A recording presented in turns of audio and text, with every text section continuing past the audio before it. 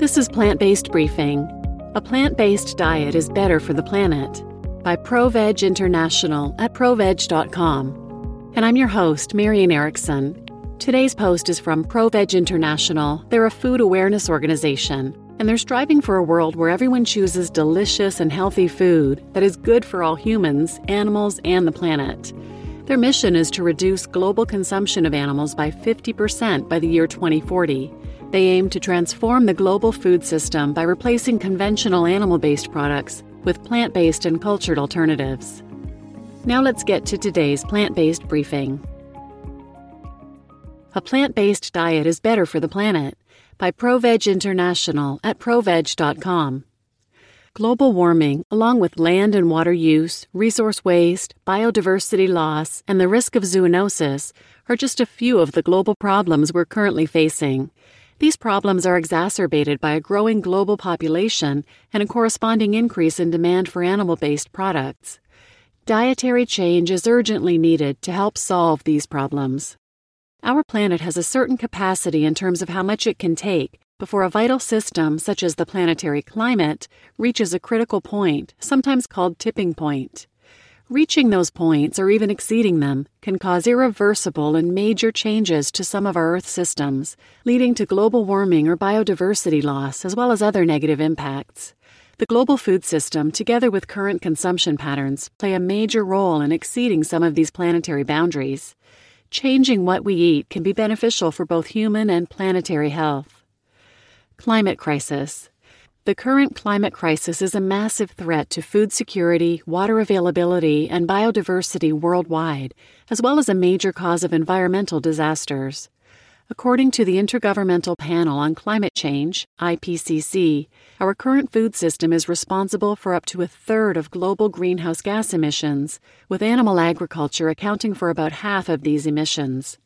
The goals set in the Paris Agreement in 2015 aimed at limiting global warming to 1.5 degrees Celsius in order to avoid the worst impacts of global warming will not be possible if current food consumption behaviors are maintained, even if current fossil fuel emissions are completely halted.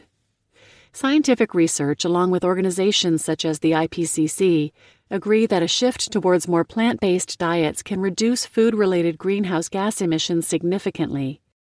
On an individual level, shifting to a plant-based diet has the potential to reduce one's personal food-related greenhouse gas emissions by up to 50%.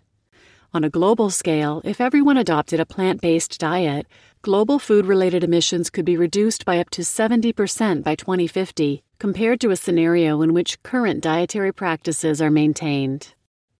Water use. The world is in the midst of a water crisis.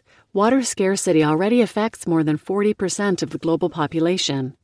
Globally, agriculture is the biggest consumer of fresh water, using 70% of fresh water for the irrigation of fields and for rearing farmed animals on land and in aquaculture farms. Growing feed crops is responsible for 20% of global freshwater expenditure. When talking about water use, we often refer to the water footprint, which indicates how much water is needed for the production of certain goods, such as food. The water footprint is a combination of the fresh water, blue water, used directly for production that comes from groundwater and surface waters, and water from precipitation, green water, that is stored in the soil and is potentially available for plants. The amount of water in different categories depends on the specific product and can vary from region to region. In terms of a water footprint, the production of a 150-gram beef burger requires 2,350 liters of water, while a comparable soy-based burger needs only about 158 liters. The water embodied in 1 kilogram of beef is the combination of the water used to grow the feed, the water a cow needs to drink, and the water required to clean the animal sheds. Going further, on an individual level, you could potentially reduce your water footprint by 25 to 55% by moving to a more plant-based diet. This could represent a total reduction of between 1,200 and 2,000 liters of water each day. In terms of fresh water, there also might be a significant reduction. However, this depends on what is eaten and where it was produced. Land use. About half of the world's habitable area is used for agriculture. Of this, 80% is used for producing animal-based products, which also contributes up to 60% of food emissions, although they only provide about 18% of our calories. Most of this land is used as pasture, while the remainder, which comprises large areas of cropland that could potentially be used to grow crops for direct human consumption, is used to grow feed crops. According to the FAO, about a third of global cropland is used for feed crops, and while this global average is already very high, countries with a high share of animal protein in their diets use even more cropland. For example, more than 50% of Germany's domestically cultivated cropland is used for the production of feed crops. In addition, Germany effectively imports huge amounts of land, twice the area used for domestic crop production. In total, 2/3 of Germany's cropland footprint is used for livestock production. Waste of resources. It is a sad fact that a third of all food is either lost due to inefficiencies in the supply chain or wasted at the consumer or retail level. While much of this waste occurs at the consumption level, there is another important factor to acknowledge.